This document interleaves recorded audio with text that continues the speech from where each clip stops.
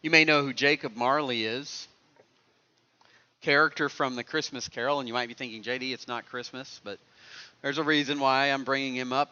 He's the deceased business partner of Ebenezer Scrooge that shows up to Scrooge at the beginning of the Christmas Carol and warns him of the coming judgment, the coming consequence of the life that he is living, and warns him out of concern for him that he not become like Jacob Marley himself, who had been at that point destined, having crossed over into the afterlife, had been destined to carry his riches as shackles and burdens, as a haunting spirit.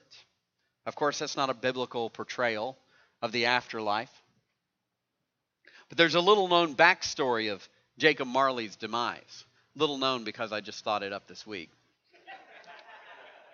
There's a little known backstory of Jacob Marley's demise and of what it is that filled those boxes and those lock boxes and treasures that burdened him down throughout his haunting afterlife.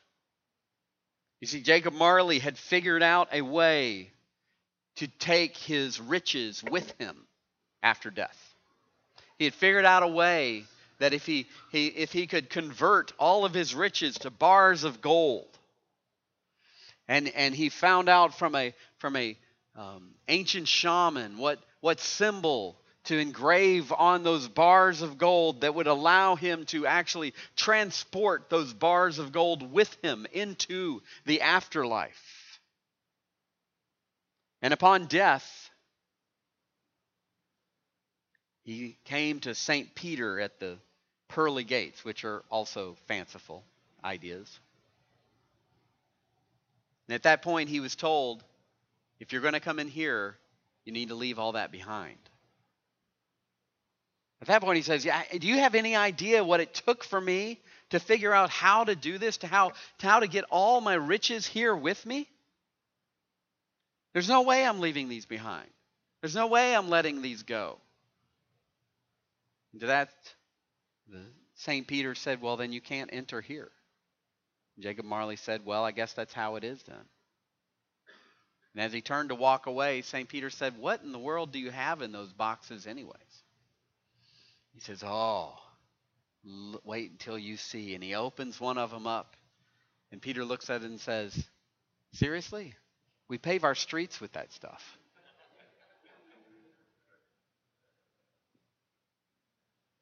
I think many of you have probably heard that in another form, but I don't think we come to St. Peter after death or a pearly gate necessarily. But we do come to a narrow gate during this life. We come to a narrow gate through which all people must be able to pass through on earth if we are to enter heaven after life. If we are to have a life that is eternal in its nature, beginning now, of abundant life and lasting throughout eternity. This morning we're talking about the idea of happiness. And I want to challenge you to allow God to redeem your idea of happiness. How do these ideas resonate you regarding happiness, regarding eternal joy, obtaining the kingdom of heaven or of the kingdom of God is used synonymously with the kingdom of heaven? How does that sound to you as far as bringing happiness? Obtaining the kingdom of God, being comforted, being a party to inheriting the entire earth. That sounds pretty good, doesn't it? Sounds like that could bring happiness. How about being totally satisfied? That sounds pretty good too. These ideas we're good with. And for followers of Christ, these are blessings that we will experience for all of eternity, knowing Christ as our Savior. But it's the process that Jesus encourages us to embrace. It's what we experience here on earth as followers of Christ that we need to deal with between now and then. In fact, following Christ, allowing Him to teach us, involves embracing His standards of happiness, allowing Him to redeem our idea of happiness. You see, His eternal happiness comes through being broken and poor in spirit, mourning what grieves us, and more, mourning what grieves Him.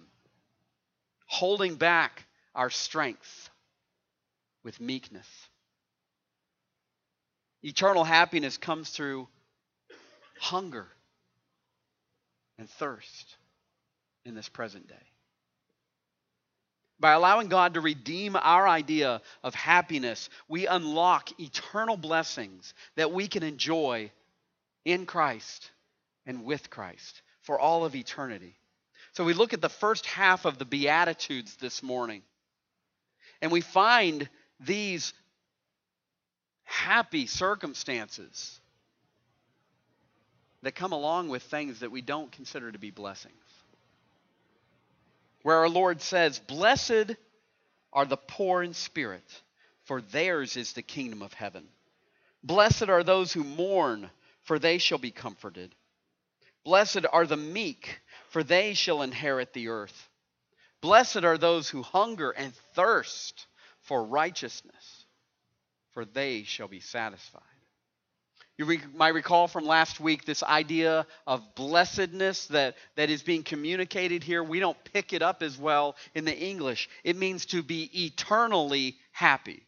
It is a happiness that cannot be tied to circumstance because it's impossible with changing circumstances to experience this level of happiness.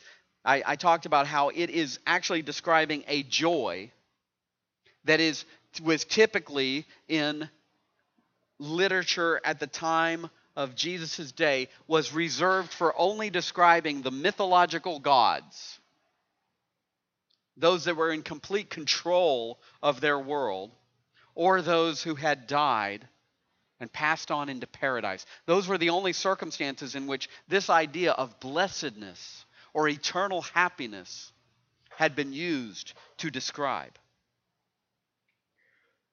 It reaches deeper than anything of outward circumstances can cause. You can almost hear and see the crowd lean in when Jesus says, "Blessed are," and then He says, "the poor in spirit."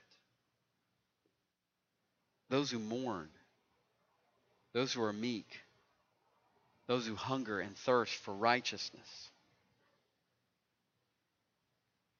And being poor in spirit, as I touched on last week, is the first step of knowing Christ. It is the first of these opportunities for us to have the Lord redeem our idea of happiness. And it is the doorway to others. It is the narrow gate of salvation. Let God redeem your idea of happiness by recognizing that you are unrighteous. That you cannot redeem yourself. That you are bankrupt in spirit. He says, "Blessed are the poor in spirit, for theirs is the kingdom of God, of heaven." Means to be spiritually bankrupt. No ability or no worthiness or deserving of a relationship with God. You know what being bankrupt means? That means I owe all of these people, and not only do I not have any personal wealth, I can't even pay my debts.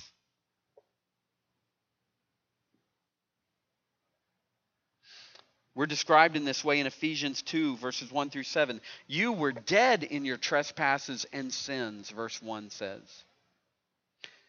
Then praise the Lord, picking back up in verse 4 of Ephesians 2. But God, being rich in mercy, because of His great love with which He loved us, even when we were dead in our trespasses, made us alive together with Christ. By grace you have been saved. This describes any person who has received Christ as their Savior, and that's evidenced by the Holy Spirit indwelling us.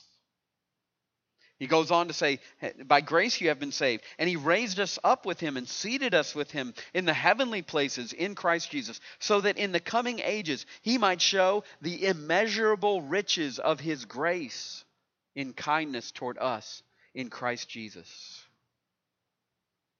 We come to God bankrupt in spirit, unable to, having nothing to offer him that would make us worthy of a relationship with him. And we walk away with the immeasurable riches of his grace. And he's going to show us those for all of eternity. That's what he says. So that in the coming ages, he might show the immeasurable riches of his grace. And it will take all of eternity for God's children to see the immeasurable riches of God's grace. Because they're immeasurable.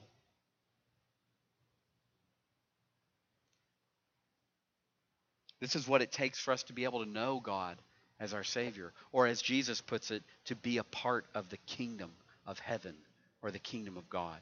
Being poor in spirit is required for salvation. Like I said, it is the narrow gate. The most basic step of repentance for salvation is repenting from the idea that we could ever be good enough. That is the most basic idea. That is why Matthew chooses, when he summarizes, or when he starts to lay out the gospel of the kingdom, which he calls it, and having summarized all that Jesus is preaching as repent, for the kingdom of God is at hand, Matthew takes us to the narrow gate of entering that kingdom of heaven, that kingdom of God. Blessed are the poor in spirit, for they shall inherit. For theirs is the kingdom of heaven. Jesus talked about a rich young man, or I should say Matthew describes a true situation in which a rich young man comes to Jesus. This is a philanthropic guy. This guy is like, giving it all away. He's tithing. He's trying to live a good life. And he comes up to him in Matthew 19, and we'll get there in a few years. Teacher, what good deed must I do to have eternal life? He asks Jesus. And Jesus, throughout this conversation with him, says, if you would enter life, keep the commandments. And this man says, which ones? And Jesus said, you shall not murder, you shall not commit adultery, you shall not steal, you shall not bear false witness. Honor your father and mother, and you shall love your neighbor as yourself. And if you can believe this, the young man said to him, all these I have kept. What do I still lack? This guy obviously wasn't sitting in for the Sermon on the Mount, which we will see throughout this. Jesus got straight to the first commandment. Have no other gods before the God of heaven. When he said, if you would be perfect, go sell what you possess and give it to the poor, and then you will have treasure in heaven, and come follow me. And when the young man heard this, he went away sorrowful, for he had great possessions. Jesus got straight to the idea, you are poor in spirit. Your money is your idol. There's no way you could be good enough. Just like there's no way that any of us could be good enough. If somehow you think that you have merited God's grace, you're not getting it. And I mean, you don't understand the idea of grace. But according to this verse, also, you're not getting it in the idea of you are not receptive to God's grace if you think that somehow you merit God's grace. I've shared with you before, even as a rebellious teenager, I knew that something was wrong when I went to church with my cousins in Limestone Cove, Tennessee, just across the border of North Carolina, in Appalachia. And I hear the preacher preach that one Sunday. And he says, people ask me, preacher, why is it that bad people have to go to hell? And my jaw dropped, even as a rebellious teenager, when I heard him say, I tell him, if God let bad people into heaven, that wouldn't be fair to all of us that deserve to be there.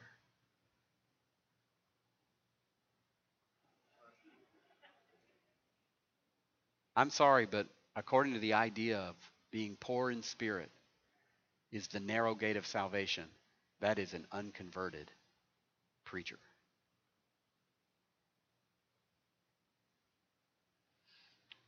Being poor in spirit is also evidence of God's grace.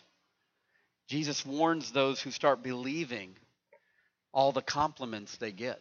When he says in Luke 16, you are those who justify yourselves before men, but God knows your hearts. For what is exalted among men is an abomination in the sight of God. For us to recognize that nothing in my hand I bring, only to thy cross I cling, that is an act of God's grace. For us to be shaken from our self-righteousness. I have up for here Martin Luther's biography by Eric Metaxas. And this was so profound when I read it. When by read it, I mean I listened to it in an audiobook. I'm just going to stop telling you that. Can I just always say I read it and have a clear conscience? Okay, there we go. He says, Luther saw in this the very essence of Christian theology. God reached down not halfway to meet us in our vileness, but all the way down to the foul dregs of our broken humanity. And this is holy, and this holy and loving God dared to touch our lifeless and rotting essence. And in doing so, underscored what this is, that this is the truth about us. In fact, we are not sick and in need of healing. We are not dead. We are dead and in need of resurrecting. You hear that? We are not sick and in need of healing. We are dead and in need of resurrecting. We are not dusty and in need of a good dusting. We are fatally befouled with death and fatally toxic filth and require total redemption. If we do not recognize that we need eternal life from the hand of God, we remain in our sins and are eternally dead.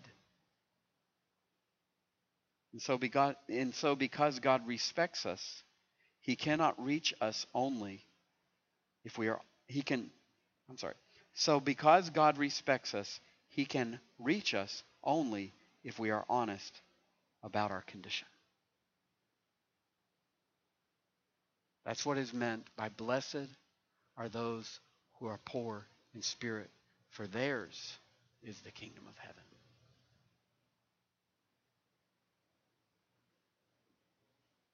The Apostle Paul shared his own understanding of being completely incapable of being good enough when he says in Romans 7, I see in my members another law, waging war against the law of my mind and making me captive to the law of sin that dwells in my members. Wretched man that I am, who will deliver me from this body of death? Thanks be to God through Jesus Christ our Lord.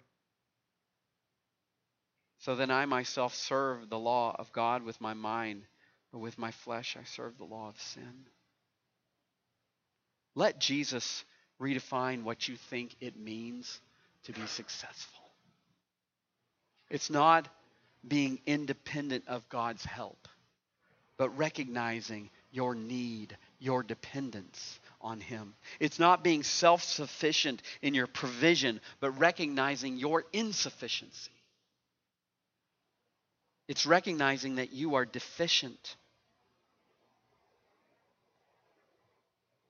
or poor in spirit and in need of his grace. Secondly, here, I want to challenge you. Let God redeem your idea of happiness by grieving with hope. He said, blessed are those who mourn, for they shall be comforted. The tense here is, blessed are those who are actively mourning, continually. mourning. This mourning should mark the Christian's life as one that is needing comfort of the Lord. Notice it doesn't say they are comforted. They shall be comforted. It's a grief that's saddened by the sin that we see around us and that we see in our own hearts, in our own lives. It's a disappointment that we feel for those who are being encouraged further down the rabbit hole, convinced that if everyone would just embrace their sin, then they could finally be happy. And they won't be. It's a sadness that knows that this world wasn't made to include pain. It wasn't made to include death. It wasn't made to include broken relationships. It's a sadness that identifies with God's sadness over our broken world. And we're told that final comfort will come at the end of the age. IU fans, do not worry. It is not going to come down to God missing a three-pointer with 5 seconds left in the game. Rest assured. For those who follow Christ, life involves mourning and grief. But eternal happiness can be looked ahead to in the presence of the God of all comfort.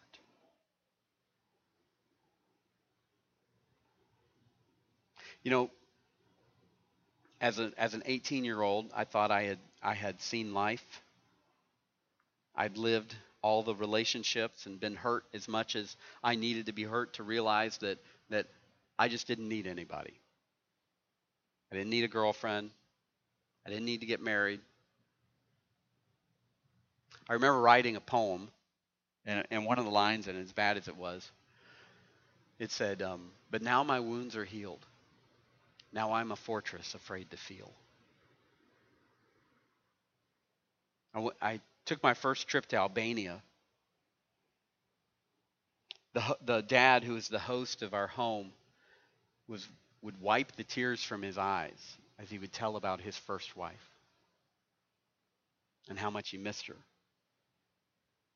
I sat in the home because we were visitors to the area, and there had been a death of a new bride who left her young husband with children. And their stove had exploded.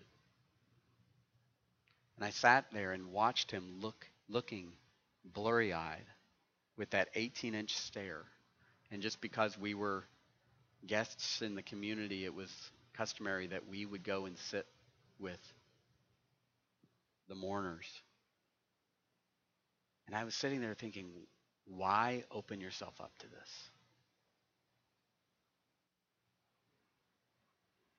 C.S. Lewis put it this way in Surprised by Joy. To love at all is to be vulnerable. Love anything and your heart will be wrung and possibly broken. If you want to make sure of keeping it intact, you must give it to no one, not even an animal.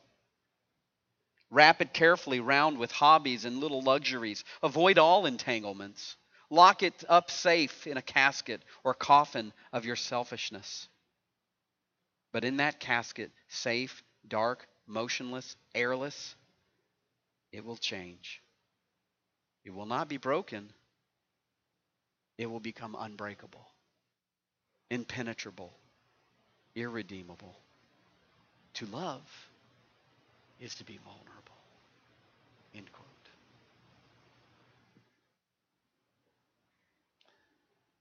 To love, when walking with Christ as our Savior, is to mourn. It's to mourn those that do not know Him.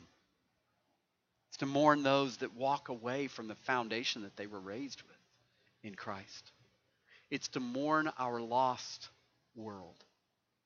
It's to mourn what grieves our Lord. We mourn the loss of loved ones. To walk in relationship with God means to love Him and to be grieved by the sin that grieves Him. Those in the women's study on Monday night are praying for their adult children who are far from the Lord. I remember a pastor telling me, if you want to have the best attended prayer meeting or Bible study, just say you're going to be praying for prodigals. It's the truth. And as followers of Christ, we certainly mourn in a different way. As a pastor told his congregation, we mourn with hope. It doesn't bother us that they're going to put us in a box, and they're going to dig a hole, and they're going to drop us in that hole, and they're going to cover us with dirt, and they're going to go back and eat potato salad. As followers of Christ, we mourn, but we mourn with hope that we will see one another again. But death is no less painful.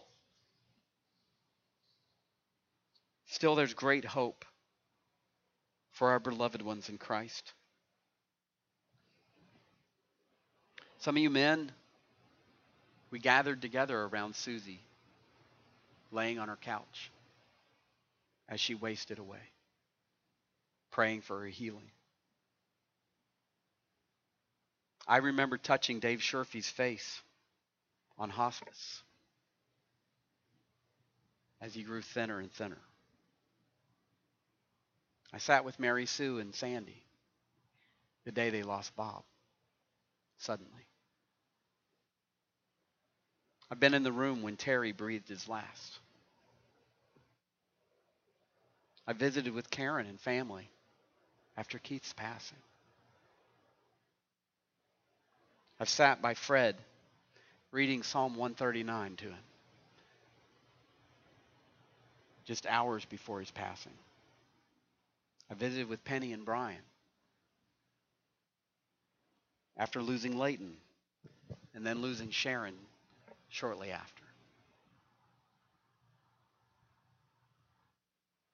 Called Sue on the phone to talk about Jim and everything he meant to people.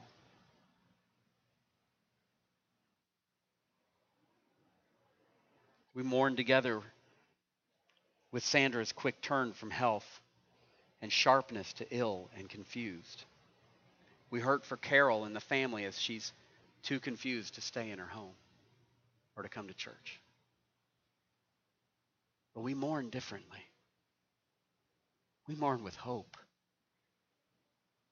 We will be comforted. We can stand on that in faith.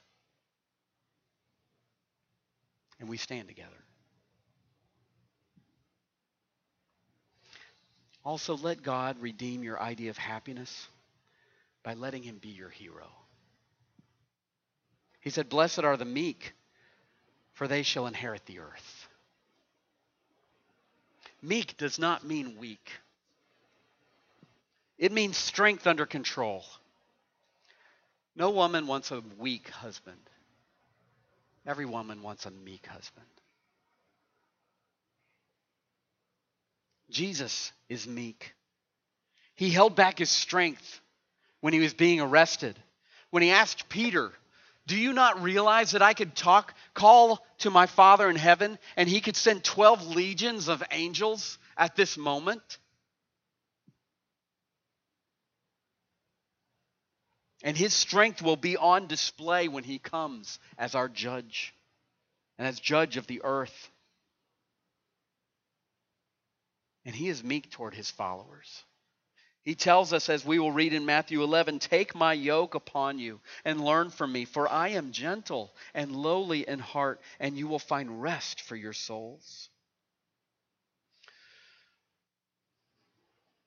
I think every mom has said to her sons, "Wait until your father gets home." Or the little brother that says, "Do you know who my brother is? Are you sure you want to mess with me?" Both are warning of a strength that backs them up. And the same is for us. The law of the jungle might be might makes right, and to the victor goes the spoils. And for the most part, that is how the world works. But the world to come will belong to the follower of Christ. Do you realize that? And our present behavior should mark should be marked by meekness. And this is why we can love our enemies and pray for those who persecute us. Pray that they would join us in our persecution. And our hearts should break for them rather than demanding our rights. Demanding that those rights would be respected in this present age. Our Father is coming home. Our brother Jesus is coming with a sword. And knowing Christ, we know that we will be co-heirs with him. We will reign with him in the end. We stand on that in faith.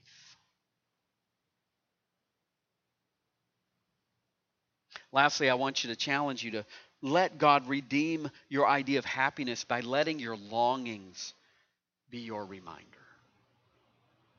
Let your longings be your reminder. It says, "Blessed are those who hunger and thirst for righteousness, for they shall be satisfied." Again, the tense here is those who are constantly hungering, those who are constantly thirsting for righteousness. Like the other conditions, I don't like to be hungry. I don't like to be thirsty. I get hangry really fast. I don't like any more than I like to be poor, or I like to be sad and mourning. Another quote from C.S. Lewis that I love: "If we find in ourselves a desire that nothing in this world can satisfy, the most probable explanation is that we were made for another world." I'll read that again. If we find ourselves with a desire that nothing in this world can satisfy, the most probable explanation is that we were made for another world. Followers of Christ, we are far better, still, even though we experience hunger and thirst to see God's righteousness in this world. We long to see his righteousness more evident in our lives. We long to see those we care about no longer walk in foolishness and sin leading to destruction. We ache to see our culture stop its sinful madness. But we can rejoice in the promise that we are blessed because our hunger will be filled and our thirst will be quenched. We will see what Habakkuk 2:14 states. We will see this come to reality. "For the earth will be filled with the knowledge of the glory of the Lord as the waters cover the sea."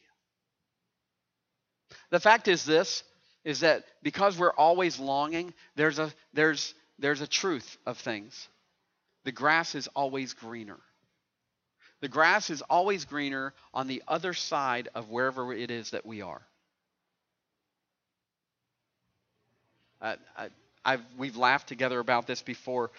Jay Prosser has told me that when they were raising goats, he actually saw one time a goat that was outside of its pen, but actually had its head through the fence and was eating grass inside its pen. Isn't that how we are? Put us in a circle, draw a line around it, and we're going to want what's on the other side of that circle. Did you know that's what God's commands are?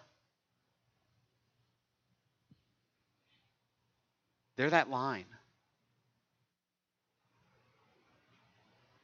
God has given us longings for good things: success, appreciation, intimacy, security, comfort, pleasure.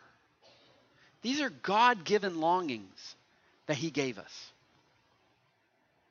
It's kind of like we long for sugar, right? And we're given that to lead us to vitamins and fiber. We find them in fruit. So what we do in our industries is we take the fruit, extract the sugar, throw out the vitamins and fiber, and put the sugar in something else, right?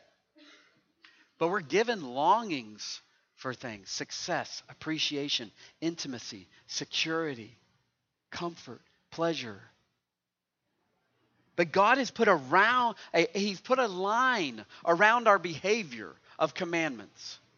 There are pleasures that are incredibly intense that are only to be reserved within the boundary of marriage. There is security that we can have.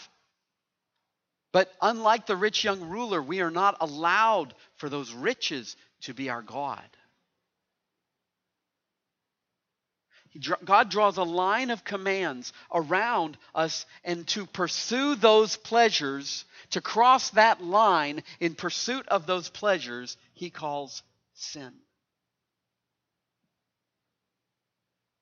And what's most important is that we glorify God, recognizing that true satisfaction comes through Him. Within the boundaries. To say, Lord, I long for more security than I have here, but I will not cross the line to get it. I long for more intimacy. I long for more success. I long for more appreciation. But I will not sacrifice your glory to get it. It must just mean that I was made for another place. It must just mean that these longings, this hunger and thirst will only be satisfied in your presence.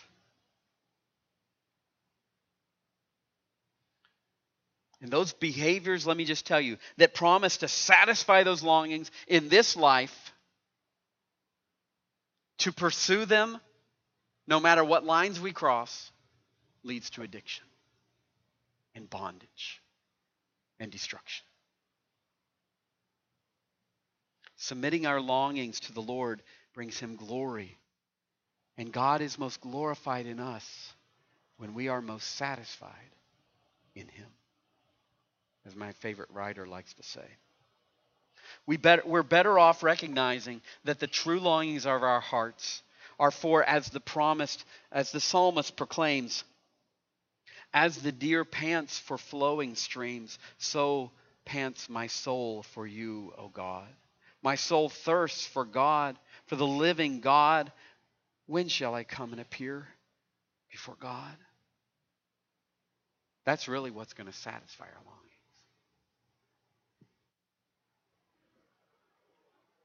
A great encouragement and example that we can take from these statements is that they were also experienced by Jesus. He mourned. He was grieved. He put his fingers, his hands on the eyes of a blind man. And it says he looked up to heaven and sighed. He was grieved. He mourned. He was meek. He was ultimate power under submissive control. He hungered and thirsted for righteousness to win out around him. As we turn our thoughts to Jesus' ultimate emptiness, His ultimate thirst, His ultimate hunger, His ultimate meekness, His ultimate grief on the cross. I want to remind you of what was written 700 some years earlier about Him. In Isaiah 53, He was despised and rejected by men, a man of sorrows and acquainted with grief. And as one from whom men hide their faces, He was despised, and we esteemed Him not.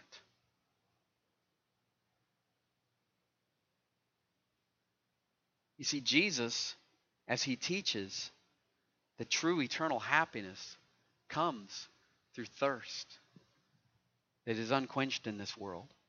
It comes through grief that grieves with hope. It comes through being meek. He also lived it. And He lived it to the extent that we will never, ever experience. And His death for us is the perfect embodiment of that. And Isaiah 53 continues and says, "Surely he has borne our griefs and carried our sorrows, yet we esteemed him stricken, smitten by God, and afflicted. But he was pierced for our transgressions. He was crushed for our iniquities. Upon him the chastisement that brought us peace, and with his wounds we are healed. All we like sheep have gone astray. We have turned every one to his own way, and the Lord has laid on him the iniquity of us all." You see, folks, for as bad as this world seems, for as grieving as it is, for as much as we hunger and thirst,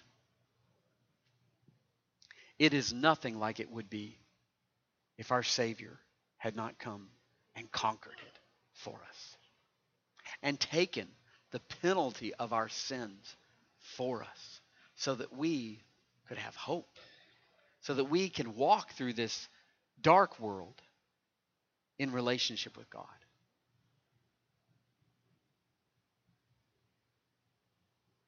And then he invites us to remember his weakest, most grieving, most painful moment and celebrate it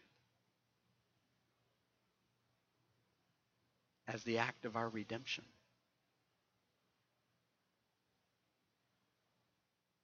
We're going to be led for 2 songs. And you know, the way that we do communion here is we encourage you during that first song, if you want to go and get the elements and bring them back to your seat and just think about it as you partake, or if you want to go as a household or individually and take them at the table, it's as you feel led. I encourage you to go and do that during our first song here, and during our second, we're just going to be able to celebrate what Christ has bought for us. If you know Christ as your Savior, that would be evidenced by his Holy Spirit indwelling you. Having received him as your Savior, we invite you to this table. Thank you. Let me close this in prayer.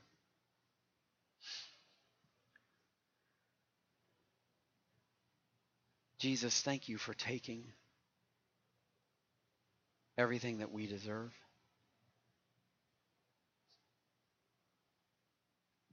And yet our sinfulness still causes us to complain about our circumstances, about the hurt that we feel, about the world around us.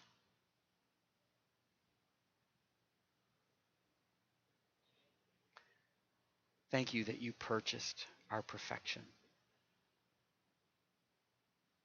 Thank you that you offer us your righteousness in place of our sin. Thank you that you save us to sanctify us, to allow us to know you more and more deeply and deeply, for there to be less of us and more of you in our lives. Thank you, Father, that you know that this is a lifelong process. And yet you will welcome us into your presence at our passing, wherever we are in that process, Father, if we're standing in the righteousness of Christ. Thank you for the sacrifice that was made. And I pray, Lord God, that that sacrifice would resonate with us more deeply as we participate in this practice that you gave us. Lord, I pray these things in Jesus' name. Amen.